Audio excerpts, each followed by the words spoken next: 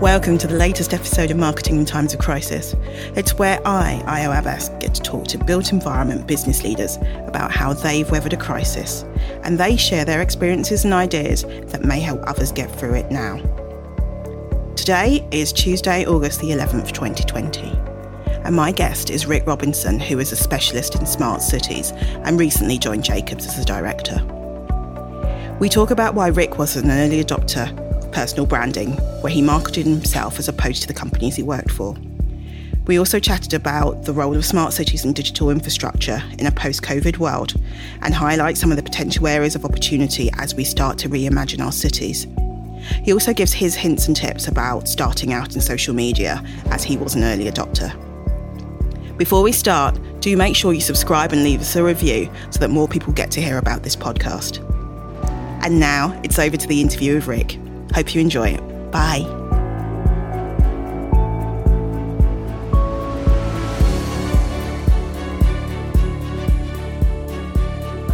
Today's guest is Rick Robinson. Rick, hi. Thanks so much for coming on to the show. My first question for you is, can you introduce yourself and your role and what you do? Yeah, so Rick Robinson, I'm Director of Smart Places for Jacobs. I guess I'm a techie at heart. I've been coding for 40 years now, believe it or not, since my dad bought one of the world's first personal computers. Really? Yeah, taught me how to code on it. So I couldn't quite call myself a digital native, but I'm as close as you can be at my age.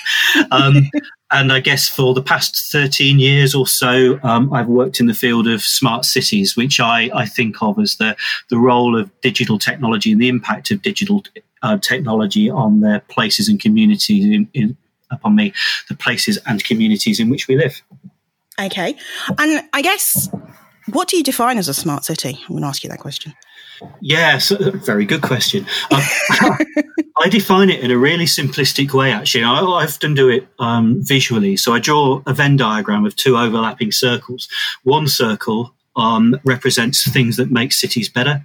The other circle represents things that technology can do. The overlap is what I call a smart city.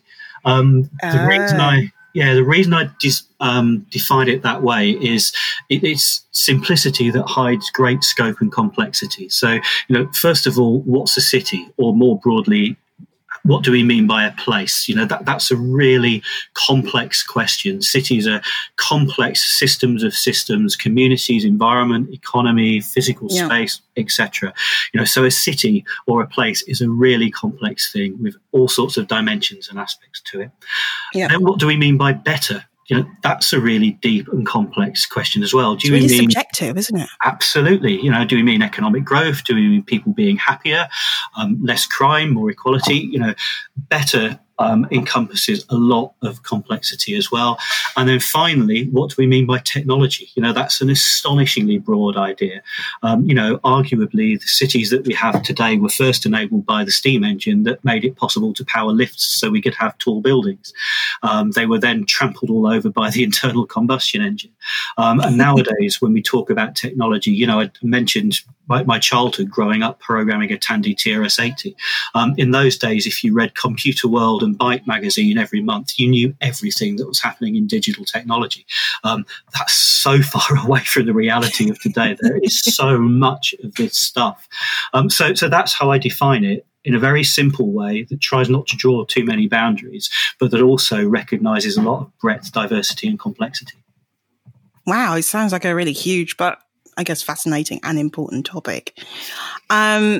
I guess one of the things that I really liked about your approach when I spoke to you earlier was that you were saying that in terms of your roles that you've had over your career, you tended towards marketing yourself as an individual, a person, rather than the actual organisations that you work for. I guess my question is, why did you look to take that approach? Yeah, so I guess it was a realisation that happened when I gave a presentation once, actually well before my days in smart cities, when I was working on social media. And what we called Web 2.0 back in the noughties. And I was introduced by a moderator who said some of my past work at IBM on topics such as web services and service-oriented architecture had been really influential on them. And I was just really surprised. I didn't realize particularly that anyone outside the company that I worked for and the direct clients that I worked for had any knowledge of who I was or what my work was. And, that was just an observation that struck me. Then a year or so later, when I really started getting into what IBM called smart cities, I realized that I was going to have to try to persuade people to trust me about something very new and in some ways very challenging. And then also, the whole field and me personally, we were going on a learning journey. We didn't really know what a smart city was back in those days. And I didn't have any formal expertise in cities apart from the fact that I happened to live in one. So I spent a few years learning from town planners, from social scientists, from engineers, from policymakers, politicians, all sorts of people, social entrepreneurs, etc. And I started writing about it on a blog, partly as a tool to work out my own thinking, partly as a forum to spark debate. If I can come up with some ideas, perhaps people will argue with them, and perhaps I'll learn more through that process of argument. Yeah. And partly to share it with people. And I, at that point, took a personal decision, to do that in a personal capacity rather than for IBM. And I did that because I felt that people would trust what I had to say more if it appeared to come from me rather than appearing to come from a company. IBM has and had a terrifically strong brand, but I still felt for something like this that really mattered to the way that people saw the places that they lived in, the communities they were part of. I felt that was going to work better, and the experience has absolutely been that it did. I also I took the decision to not just do it at WordPress.com/whatever. I bought my own domain name, theUrbanTechnologist.com, because I felt that was a good way of describing what I was about. And so, that again was a little bit of branding. Yes, it was a conscious decision. I'm not necessarily saying I knew an awful lot about how to do it when I started out, but it did seem to work, absolutely. How did your company's bosses feel about that? Was there any pushback on that, or was that seen as a positive? It was seen as a positive, and IBM was actually very forward-looking on social media, or its employees were. So, in the early days when it was MySpace and Twitter was just getting started. Wow, that's a long time. I can't remember if you can still do it, but there's a way of finding out what number of person you are that joined Twitter, and I'm about 870,000, something like that. Quite a few people got there before me, but it's still pretty early.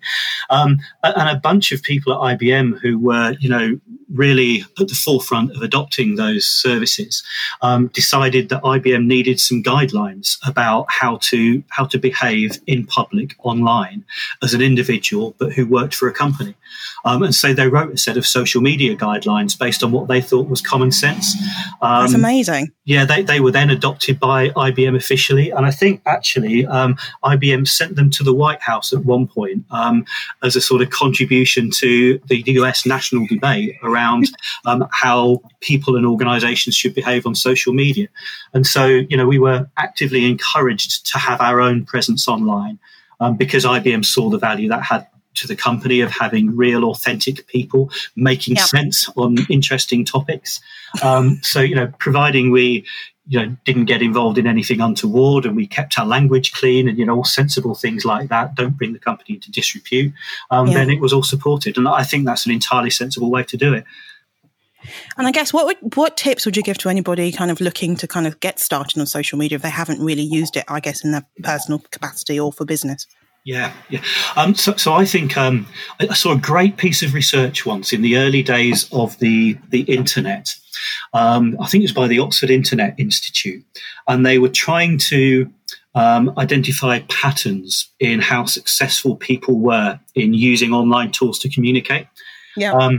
And what they found was that people who were successful in life, and they meant that quite broadly, happy in their family life, happy with their job, comfortably off, etc., tended to be very organized in how they communicated. So they would use specific channels, telephone, written letters, email, social media. They'd use specific channels for doing specific things. And they found that those habits were consistent between traditional communication and what were then the new online forms of communication. And I think that's something that serves really well with social media, because if you look at Instagram, if you look at Twitter, if you look at WhatsApp, if you look at LinkedIn, Facebook, all these different platforms, they attract different communities for different reasons. And so, I rarely talk about work on Facebook. I never talk about family on Twitter or LinkedIn. I'm probably stricter than most people in my behavior that way. But what I sort of noticed was I didn't start out that way. My Twitter feed was full of everything. It was full of Foursquare check-ins. It was full of, what I just had for lunch, what I was watching on television at night, blah, blah, blah. That's a lot. Yeah, absolutely, yeah. And, I would... One of the things I found at that time is if I followed someone I found interesting on Twitter that was an industry figure, let's say, or an influencer in one of the customers I wanted to work with, not many of them followed me back. As soon as I got really organized and thought, well, Twitter's for this, LinkedIn's for that, WordPress and blogging is for the other, Facebook's for family and friends. Then all of a sudden, people were following me back because, I was connecting with people in a way that demonstrated I had interesting content that was relevant to them and relevant to the way that they used that particular platform. So I think that's a really important thing to do. Okay, so basically having a structure and a purpose for each channel and what you're using it for. Absolutely, yeah. And I think also, having a mixture of stuff. So, obviously, one of the things I use social media for is to make connections that lead to business development opportunities. But if everything I tweet or everything I post on LinkedIn has that character, people are going to turn off pretty quickly. So I tend to have a mix of, here is something interesting and relevant I've read. Here's a retweet of something that I agree with or think is worth sharing. And then occasionally within that are things that, are more likely intended to get people interested in the sort of things that I do commercially. So how much do you tend to post that's your own content? I have to say that these days, because life's been really, really busy for the past few months, I've hardly been active for months. And I think that's another thing is, have it in its right priority in life. Well, you're trying to sort of get through lockdown. Well, it was more to do with starting a new job and various other things happening at the same time. So I'm hoping to get back more active quite shortly. But I would guess probably about a third of it. So take Twitter or things I'd post on LinkedIn. Probably a third of it is content. So it's an opinion that I've got added to an article, or it's something that I've written, but not necessarily in a promotional sense. Just in the sense of, if I'm going to ask for people's attention by saying something, then I should be adding some value. Completely, I agree with that. Yeah, and then The rest of it would be replying to things, or would be just sharing links other people had shared or had happened to see, etc. Yeah, no, it's good. I think you've got to add value to things rather than just keep resharing them, because it's like, well, anyone can do that. Absolutely. And one of the things that I observed, I think of it as content, and I guess this is something that I again learned whilst at IBM, which is a very virtually collaborative company. So, I first joined IBM as a pre-university student in 1990, and we already had global online instant messaging. Wow. I at one point got into trouble by using an entire mainframe capacity to run a Facebook-like social collaboration tool for students. You're going to make billions. Well, yeah, I'm obviously a better techie than I am a businessman, because I'm not one of the richest people in the world. You could have been not the next Mark Zuckerberg. You could have been the original. Yeah, yeah. So all that technology was around a long time ago, actually, and we got used to using it. Yeah. So I guess it's how you package it, right? Is that like anything else in the Facebook vein, or did they do something that was wildly different? I think there's a bunch of things. So actually, one of the things is I think the iPhone was instrumental in this stuff, and the iPad as well. Yeah. I remember the city of Sunderland. I used to do a lot of work with them, and they had a survey of internet usage done at one point. And when asked, do you have the internet? Something about 2/3 of the residents surveyed said, yeah, we've got the internet. And when asked, do you have Facebook? They said, oh, yeah, I've got that on my phone. And that was I think they said they were like above 99% of the population was on Facebook. It was something crazy like that. Wow. Thinking back now, that doesn't sound quite feasible, but many, many more people said they were on Facebook than on the internet. Obviously the internet enables Facebook, right? But that wasn't their they hadn't perception. realised. Yeah, stuff that's on their phone is easy. And it was the iPhone with the touch screen and with the always on internet connection, those two innovations together, that changed the demographic of people who would use internet services to the point where they didn't even realize they were doing it. Around the same time, I noticed that lots of people who worked for the local authorities, who were my clients, were walking into meeting rooms with iPads. They would never have walked in there with a laptop, with a clunky old keyboard. They'd have had a notebook.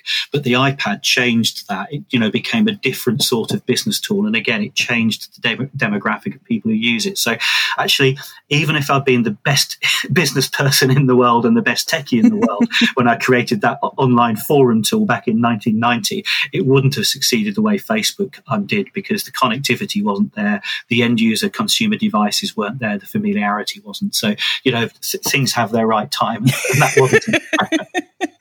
Just checking.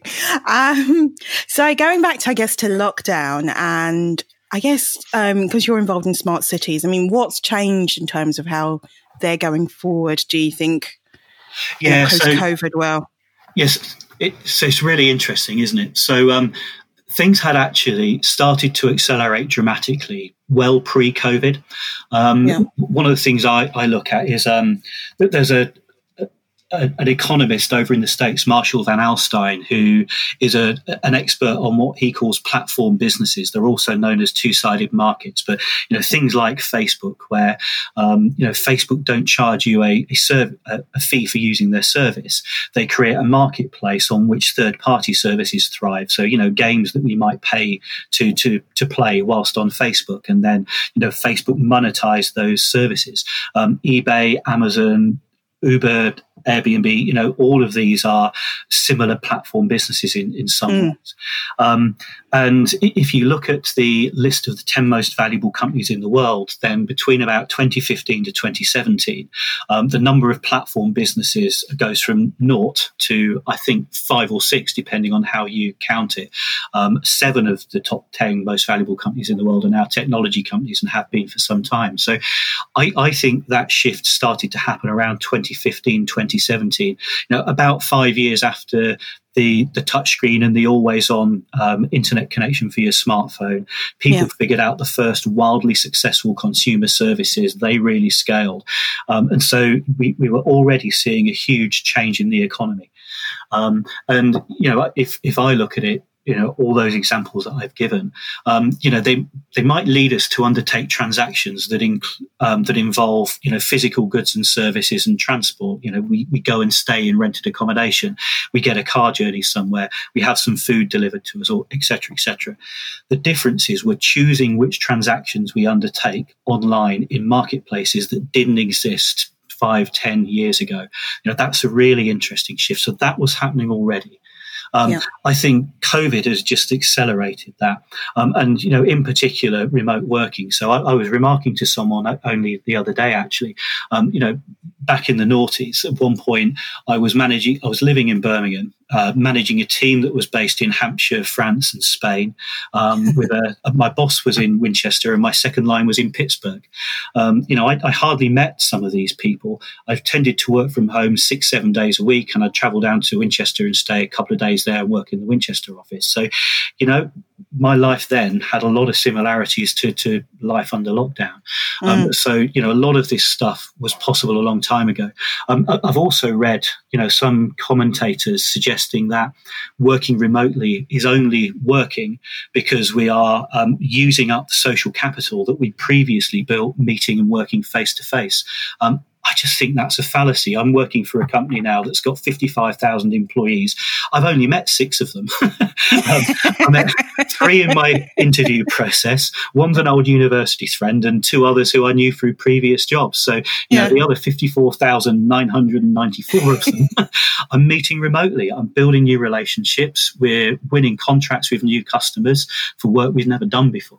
You can be perfectly creative in this sort of environment.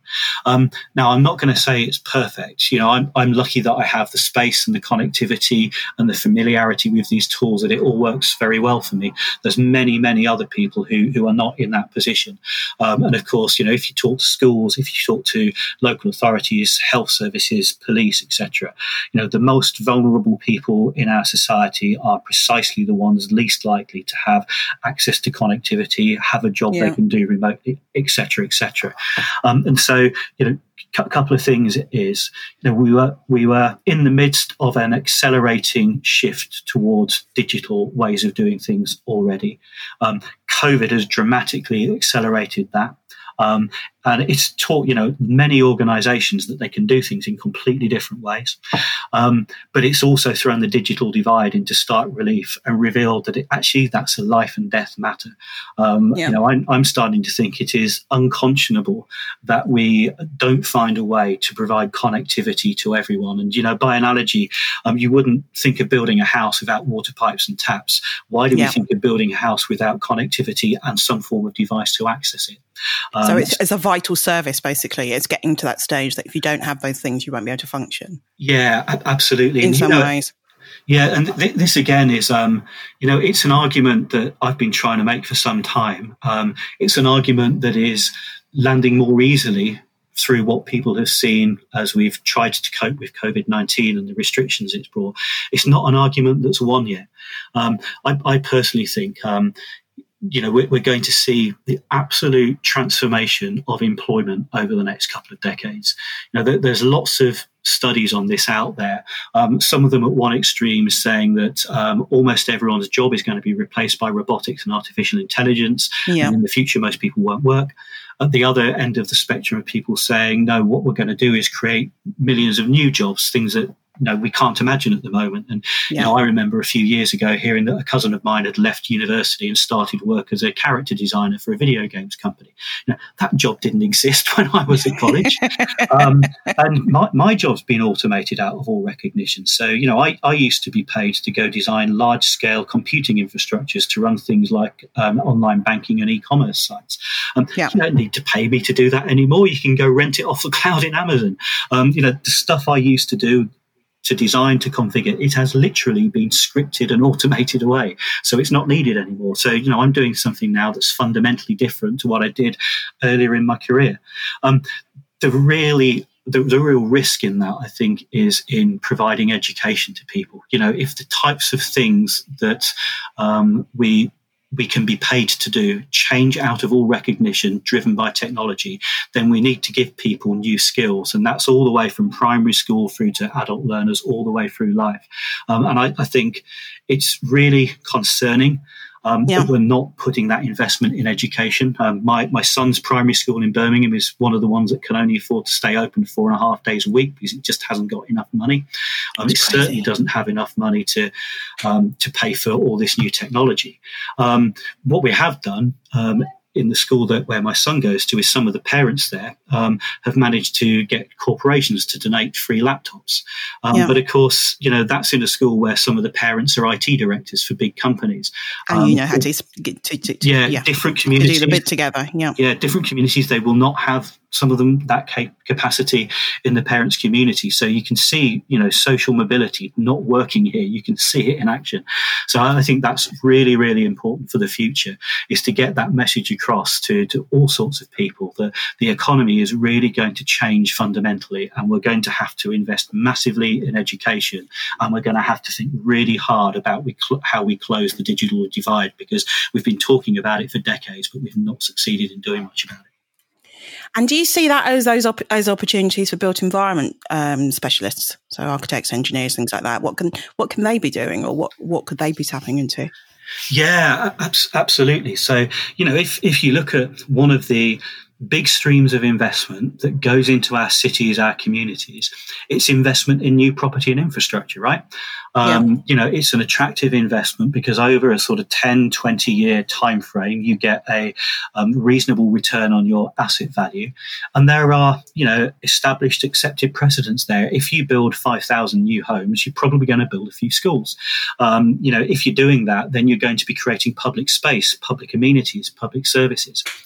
In today's world, surely that should include digital skills programs, public Wi-Fi, digital infrastructure, etc. I think there's a really strong relationship between the built environment and technology, because technology is simply part of the places that we live, work and play in, right? I can't remember if it was earlier in this interview or when we were just chatting informally earlier, but the cities that we have today took their shape partly due to the steam engine, which powered lifts, which made it possible to use tall buildings.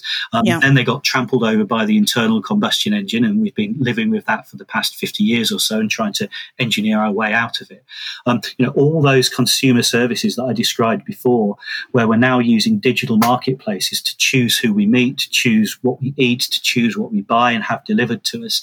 That's digital technology changing physical places. So, you can't separate the two things from each other anymore. We have to design both well at the same time.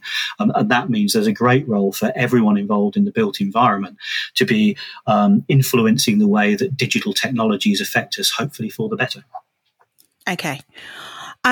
So I guess I've seen that you've also got a group looking at special projects over lockdown, which is it called Pivot Projects? Can you tell us a bit about that? Yeah. Yes. That's one of those things where you sort of get involved in something and you look back and you can't quite figure out how it happens. So it looks really huge. It's an amazing thing. And, it's a very organically evolved thing. It started with a chap called Colin Harrison, who was one of my old mentors at IBM in the Smart Cities team there. Colin wrote to myself and Peter Head and a couple of other people with, it's a common observation now, but, Colin was quite early making it. Hey, look at all the reduction in carbon impact that we're seeing due to restrictions for COVID-19. We're eventually going to come out from those restrictions. Surely we should take this opportunity to research and find evidence for what some of the benefits of having done things differently are, and see if when we emerge from this, we can emerge not back to doing things as they were before, but doing things in a more sensible way that's more likely to help us achieve the UN Sustainable Development Goals and limit the impact of climate change. And Peter and I responded to say, yeah, we should do something about it. So there you go. We'd formed something. And we kind of made the rest up from there as we went along. Reaching out to our contact networks, just of urban designers, scientists, engineers, social entrepreneurs, all sorts of people, just to find out, hey, who wants to try and do something? So it's grown into this enormous thing now. We've got well over 100 people involved in it. We've got more than 20 work streams. It's global, so we've got people in Asia, in Africa, around Europe, in the States contributing to it. All entirely unfunded at this stage. So it's an enormous volunteer effort, but hopefully coming up with some really good cross-disciplinary system of systems thinking about how we can do things differently. And I think it's just crucial that we do so. The way of looking at this that just terrifies me the most is the estimates show we'll probably see a temporary 5% fall in carbon emissions this year due to the COVID-19 restrictions. And of course, they've been associated with hundreds of thousands of people dying and millions of people losing their jobs. If we're going to hit net zero by 2050 and limit global warming to a reasonable degree, we need to achieve a permanent 5% reduction in carbon emissions every year from now to 2050 without all of those negative connotations. That's a really sobering challenge. And our past track record doesn't show we've had much, made much real progress on a global basis achieving that sort of change. So, that's why we got involved in Pivot Projects. That's why more than 100 people are contributing time and energy and expertise to it, because it's just one of the most important things for us to do. It's a brilliant, brilliant project. It's a really good aim as well. And the figures are staggering, actually. You just think, so it shouldn't be business as usual when we go back. Yeah. So obviously tomorrow the UK is meant to officially announce from the ONS that we're actually going to be in recession. I guess, how did you kind of fare in the previous recession that happened around 2008, 2009? And are there any kind of particular nuggets that you kind of learn about taking things forward from here? Yeah, I guess that's when I learned that sometimes you have to knuckle down and really do things for the long term. I was fortunate. I wasn't one of the people who lost their jobs. I kept a job. My clients at the time were local authorities. They were going through a terrible time, and they certainly weren't spending a lot of money. So it was very difficult to win work with them. They needed a lot of help. So, I did what I could on pro bono basis, but just looked to the longer term. And that's when I got into smart cities, because I thought, well, there's no money around to do normal stuff at the moment. So we have to look to to what's coming next, what's not normal, be a bit forward looking, and find innovative ways to do things. And that was a long, hard slog with lots of work and lots of hours, and occasional rewards for a little while until the market started, the economy started picking up again. I guess, and catching up with you with what you've already learned. But I guess you had a head start from others with that. And that, I guess, is where, we come back again to marketing, persuasion, storytelling, etc. If I think back to the early noughties, when it was my job to talk to clients about the value of social media and Web 2 technologies to them, frankly, I was laughed out of the room most of the time. Supermarkets, telcos, banks, insurers, whoever. Rick, why are you wasting our time with this frivolity? Was basically the tenor of it. There are still some companies that do that now, Yes. Absolutely. I think we're probably we're in a similar sort of place today. I think, there's a big debate starting about, post-COVID, what do cities look like? What do communities look like? What does the economy look like? How are we going to rebuild jobs? And I think there's a job to be done there, and Pivot Projects is very much on this agenda, but it's part of my day work as well. We should reimagine our cities. For goodness sake, the steam engine and the lift are hundreds of years old. The internal combustion engine is not far behind them. Surely it's time we reimagined places around a different set of possibilities. And I think, for a long time, people have toyed with the idea of social media enabling things that are hyper-local. If I give one example of a startup that's Midlands-based, Borrow Club, who I think are really interesting. They're a tool sharing service. So the idea is, if you need a tool to put up a shelf or to fix a gate or whatever else in the place that you live, don't get in your car and go out of town to buy one. Find a near neighbour who's got one and who's in and who you can walk around and borrow it from. And so I think it's a fascinating business model, or an example. It's a simple concept, isn't it? Yeah, but it's got so many features. It promotes walking and cycling over use of cars. It promotes reuse of goods. It creates social interactions. It has its own business model. It's self-sustaining. I think it's an amazing little thing. And the other piece about it is, whilst it's a very local idea, it fundamentally wouldn't work without internet and social media technologies. I could never have telephoned 1,000 near neighbours in pre-internet days to find out if one of them could lend me a hammer, but I can survey that many near neighbours online. And so it's an example of the way that digital tools can reveal hidden local capacities and opportunities. So, whilst a lot of the time we think about digital of making place irrelevant, we can do anything anywhere, actually it also enhances the value of place. And I think that's a really important thing for us to look at. And I think there are synergies there with the idea of the 15-minute city, which is something gaining a lot of attention at the moment. This being the idea that everything you usually need is within a 15 minutes walkable journey of your home. I've heard of this, And so that might mean your place of work isn't where all of your colleagues are. It might be a co-working centre. It might mean that we think differently about how we have goods delivered, so that they're not delivered to our home, they're delivered to local drop-in centres. All of this stuff is possible. It's not what we were doing before, but it could be an awful lot better than we were doing before. And it's a great example of placemaking, community, digital, all coming together to create a new possibility. So what one tip, which is my final question, would you give to business leaders about how to market themselves and take themselves forward now that we are in recession? Oh, gosh, that's a hard one. I think transparency and honesty are things that are achievable with much broader reach online than previous types of communication. I can think of a great example of an urbanism conference, which had a panel discussion featuring the chief executive of one of the mass house builders. And the audience gave this person a really tough time because they were attacking the quality of their developments, the quality of the environments they created.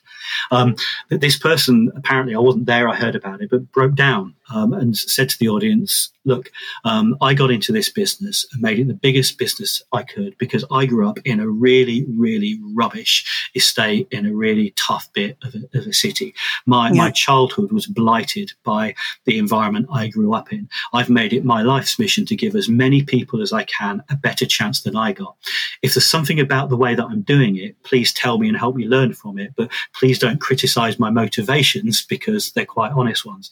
I thought that was, the people who had been at that, who told me about it, had been really, really struck by it. So, it's really think, honest and brave, isn't it? Yeah. I mean, it's a particular example, and not everyone's got a tale to tell like that. But, I think being authentic and using online media to communicate an authentic view of ourselves and why we do what we do for our organisation, that can only be a healthy thing. Okay. Thank you so much, Rick. I hope you enjoyed it. I did. It was a real pleasure talking to you, Io. Thank you.